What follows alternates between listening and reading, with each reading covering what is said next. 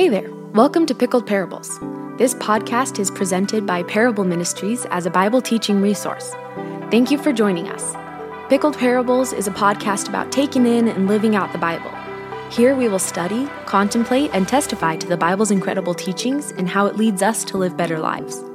To stay up to date with all things Parable, follow us on Instagram at parable_ministries and visit our website at parableministries.com. We hope today's message finds you well.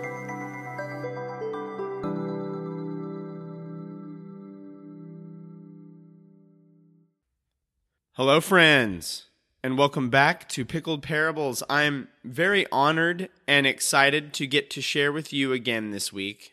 And as I was working on my lesson, I was also simultaneously working on a sermon for preaching at my church. And something that came up in that sermon was this idea of just how light is used in the Bible. And so today we're going to explore, we're going to do kind of a, not a complete word study, but we're going to do kind of a concept study of light and what light would have meant to their thinking in the times of Jesus. And so light is used in a number of ways, and it's used many times in the Bible. It is used as this idea of actual light that is like something that allows you to see better. However, it is also related to this idea that it is supposed to be a source of kind of a figurative light. Jesus says that his followers they're called to be light and are told to be filled with light. We see this in Matthew chapter 5, verse 14, where he says, "You are salt and light." And in Matthew chapter 6, this is where I was working for the sermon, where he talks about the eye is the lamp of the body, and that we are called to be filled with light. And these two ideas, that believers are called to be light and called to be filled with light, is an extension of another idea which Jesse has explored earlier in the Gospel of John series, where it says regarding Jesus, this is John chapter 1, starting in verse 4, it says, "In him was life, and the life was the light of men. The light shines in the darkness, and the darkness has not overcome it. There was a man sent from God whose name was John. He came as a witness to bear witness about the light, that all might believe through him. He was not the light, but came to bear witness about the light. The true light, which gives light to everyone, was coming into the world." John tells us that in this one that is coming, who would bring light to everyone, later we learn that this person is God among us, is life, and the life that Jesus possesses is described as being the light of man. That is, the life that Jesus lived was of such a character that it shed light and gave mankind and people the ability to see better and have direction themselves. And so, when Jesus came to the earth, one of the metaphors or ideas that is used to identify him through this idea of light, and that being that they're trying to draw a connection, as we're going to see today, that points back to the Old Testament. But he is identified as this source of light, this idea and concept of light, and the life he brings is so categorized by light. And when people are changed by him, they participate in that light and are thus, as Matthew 6 says, filled with light. But this idea of light has a lot going on. There's a lot going on here. And so we're going to explore some of the ancient ideas of how light was used and how light specifically was thought of by the Israelites. So first, when John introduces this idea of light, this idea of light coming into the world and there being light, he's drawing us back to the book of Genesis, just as he is when he opens up his gospel with the words, "In the beginning was the Word." In Genesis, we read of a story where God is calling Abram. Abram lived in a faraway land, and God was calling him out of that land into this new covenant and to take a promised land for God and for himself. And when we join this part of the story, it's in Genesis chapter 12, right out of the gate, we have God telling Abram, while he is still living in a faraway land, that God is going to bless Abram, and that through Abram and his family, all of the nations of the earth are going to be blessed. This blessing and covenant are again stated after God offered the sacrificial ram on behalf of Isaac, Abraham's son. And he tells Abraham in that moment, he has just saved Isaac and offered the sacrificial replacement for Isaac. And he tells Abraham, again, that all the nations of the earth would be blessed through his offspring due to his obedience. This expectation, and as you continue to read the Old Testament, you look for this thing to happen. How is God going to bless all the nations of the earth through this man and his kids? And as you read the rest of the book of Genesis, this refrain is repeated. And then you enter into Exodus and other parts of the Bible and you go, okay, well, when is this thing going to pay off? And you might hear all this and you might say, okay, Hunter, I'm with you, but you said we were going to talk about light. Because so far I haven't heard much about light. You introduced the concept of light and then you instantly started talking about God and this Abraham guy and how God made a promise to Abraham. So the reason that we are going there is because this concept of light is going to fulfill that promise. First, we have to discuss how Genesis ends and how Exodus begins. So Genesis ends with the people, remember, when the people were hearing this story, they're looking for when and how God is going to fulfill that promise to Abraham to bless all the nations of the earth through him. And when Genesis ends, the people of Israel are living in the land of Egypt. Joseph has died, and there is a cliffhanger, and it just kind of sits there. The story ends, and we're just told, and that's it. And then Exodus picks up and tells us that quote, living in Egypt has really become slavery in Egypt. Couple that with the question is, how is God going to bless the nations of the earth through this? He said he was going to bless all the nations of the earth through Abram, and now, Abraham's descendants are stuck in Egypt. They're in slavery. More importantly, where is God? And can God get us out of this? That's kind of the pulse and the emotional feeling for the people of Israel.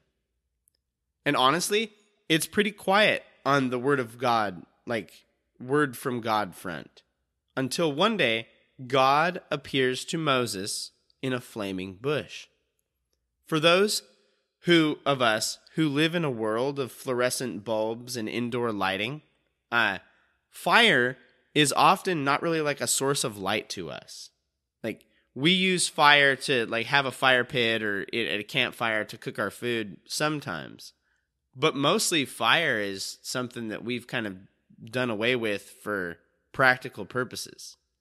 In the ancient world, however, emitting light was one of the chief purposes of fire. You have fire, so that way you have light. And this bush on fire caught Moses' attention. He drew near to this source of heat and light, and he walked away from that encounter, and this is important, changed. The light of this bush caught his attention, and it didn't stop. It didn't burn up.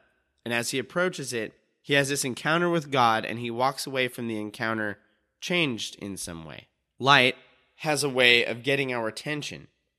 And this light that appeared to Moses in the form of fire, and more importantly, the God Moses encountered by drawing near, stands contrast to the 9th plague of darkness, which would one day strike the people of Egypt.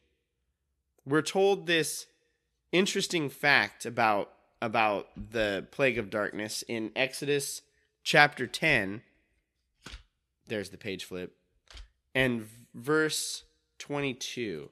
Exodus 10, verse 22 says, "So Moses stretched out his hand toward heaven, and there was pitch darkness in all the land of Egypt for 3 days. They did not see one another, nor did anyone rise from his place for 3 days." And this is the interesting thing.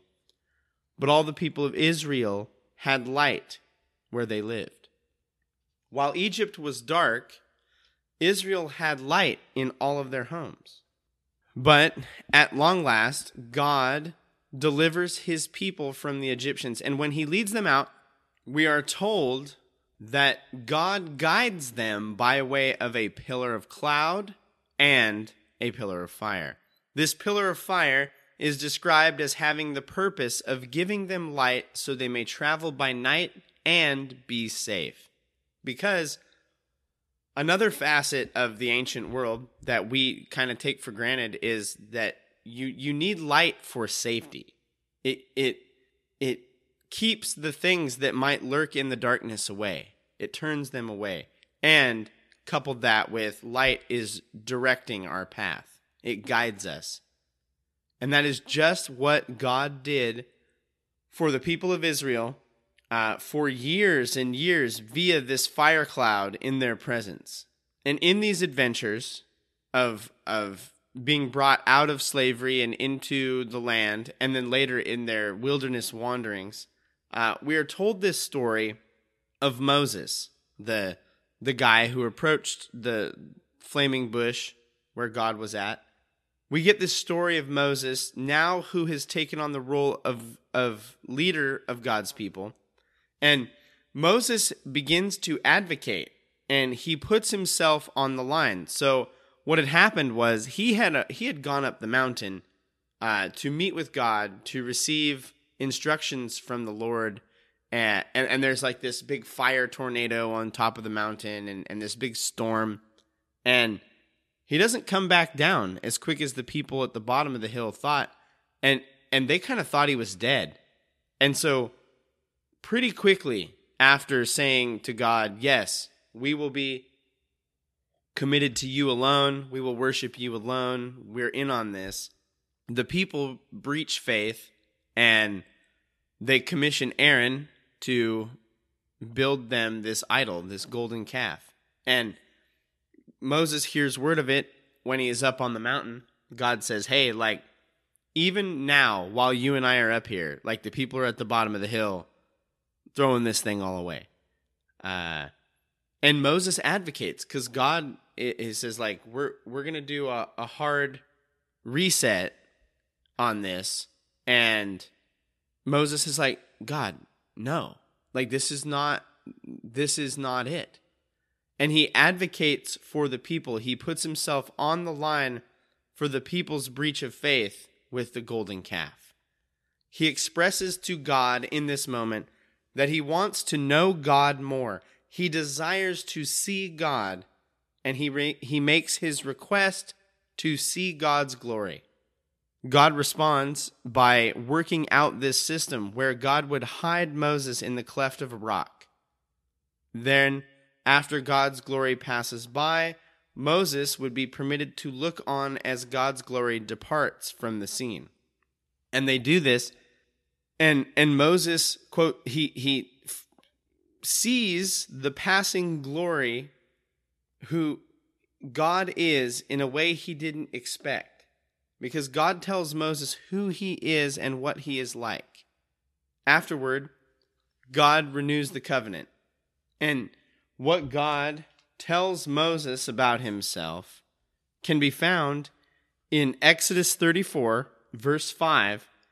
It says, "The Lord descended in the cloud and stood with him there, and proclaimed the name of the Lord. The Lord passed before him and proclaimed, 'The Lord, a God merciful and gracious, slow to anger, abounding in steadfast love and faithfulness, keeping steadfast love for thousands, forgiving iniquity and transgressions and sins, but who will by no means clear the guilty, visiting the iniquity of the fathers on the children and the children's children to the third and fourth generations.'" And it says that in this moment, Moses is he wants to see God, and he will. But as God passes by, God speaks to Moses, and Moses' response is to bow and worship in response to this. The covenant is renewed. Moses looks on as God passes by, and the covenant is renewed. The people had just broken it, and in this renewed covenant, he says that he is going to do things with and through the people of Israel that all the people who they are among will see. He is going to, in other words, use Israel as a source of light. It's kind of what light is like. It is seen and observed by those who are in its vicinity. And so we see early on this notion that the people of God are a source of light to the world around them. Unless we say that perhaps this is not the conclusion, when Moses comes down off the mountain, we are told in Exodus 34, verse 29, that the skin of his face was shining, and that later the people themselves are afraid to come near Moses. They work out a system of this veil that Moses would wear, and he would take it off every time he would go in the tent of meeting as a result. But we have this new data point that, one, God's people, the people of God, are to be sources of light in the midst of wherever they are at. And two, encounters with the light change and affect us. And so, this pillar of cloud and fire continued to guide the people around in the wilderness. Even after the people fail to enter the promised land, God continues to guide his people, shedding light for over 40 years of wandering, all the while waiting. God is still carrying out his plan to make Israel his big, glowing road sign moving throughout the wilderness of his glory and his ability to save his people. Also, as he is doing that, he is enacting his plan to bless all the nations of the earth through those people. Meanwhile, God's glory and presence come to rest on the Ark of the Covenant in the tent of meeting, which traveled with them, and Moses went into from time to time to meet with God. And it seems that as they go about these wilderness wanderings and they have a few minor conquests here and there, God's reputation with his people did precede him, because when they get to the land and after the years of wandering and they actually go in to take it, there are these spies that go into the land that are hiding in the house of Rahab. Rahab was a prostitute in the city of, I believe, Jericho. And we read in Joshua chapter 2, starting in verse 9, Rahab said to the men, "I know the Lord has given you the land, and that the fear of you has fallen on us, and that all the inhabitants of the land melt away before you. For we have heard how the Lord dried up the water of the Red Sea before you when you came out of Egypt, and what you did to the 2 kings of the Amorites who were beyond the Jordan, to Sihon and Og, whom you devoted to destruction. And as soon as we heard it, our hearts melted, and there was no spirit left in any man because of you, for the Lord your God, he is God in the heavens above and on the earth beneath." As Israel had been brought out of Egypt by God and crossed the Red Sea, and as they had begun to follow God's direction in taking parts of the land for themselves, they acted as these little spots of light that could be seen by the nations around them, and there's a response to this. You either see that and go, man, that God is of a different degree and caliber, and I want to be a part of that, as Rahab goes on to desire. Or you see that spot of light and you go, that God is different, and that light that God has enacts change on the people around him, and that's scary. And I don't know if I want light shed there. And so Rahab and her people heard about God before the people of Israel even arrived at their borders. And her response is that she wants to join God's people. one of the nations of the earth has now been blessed through God's people. Others had been before this, but we have this story of a picture of what it can look like. Then, it really isn't until the days of Solomon, when the temple is built and the Ark of the Covenant is brought to rest inside the temple, that we're told that God's presence comes to rest on the temple. 1 Kings 8, chapter 8, verse 10 tells us, "And when the priests came out of the holy place, a cloud filled the house of the Lord, so the priests could not stand to minister because of the cloud. For the glory of the Lord filled the house of the Lord." God's presence came to rest on the temple. Later, when Ezekiel has visions of God's presence, he has visions of it leaving the temple and then later returning to the temple. And he describes it, when it returns, as glorious and shining with God's glory. And when Ezekiel gives his prophecy and his vision, the return of the glory of the Lord to the temple is interesting because it departs in Ezekiel 10, but when it returns in Ezekiel 43, we're told that the earth shone with his glory. It's as if, just as Moses' face shone from having interacted with the glory of God, so too, when God's glory leaves the temple in Ezekiel 10, the insinuation that Ezekiel wants us to see is that it doesn't leave the temple, this light and this glory of God. It doesn't leave the temple and just go sit somewhere. It went out of the temple and it impacted the world that it went out to. Because when his glory returns to the temple in Ezekiel 43, the earth is described as having been impacted or being radiating God's glory now. It causes the earth to shine with the parts of it that have been changed by that glory. The language is almost as if light has been shed on them, and having done so, they are filled with light themselves. We see God being a light to the nations and blessing all the nations of the earth here, brought into fulfillment by the vision of Ezekiel. But how is that brought about? How is this brought to fruition, and not just a vision by some guy a long time ago? John tells us that the true light, which gives light to everyone, was coming into the world.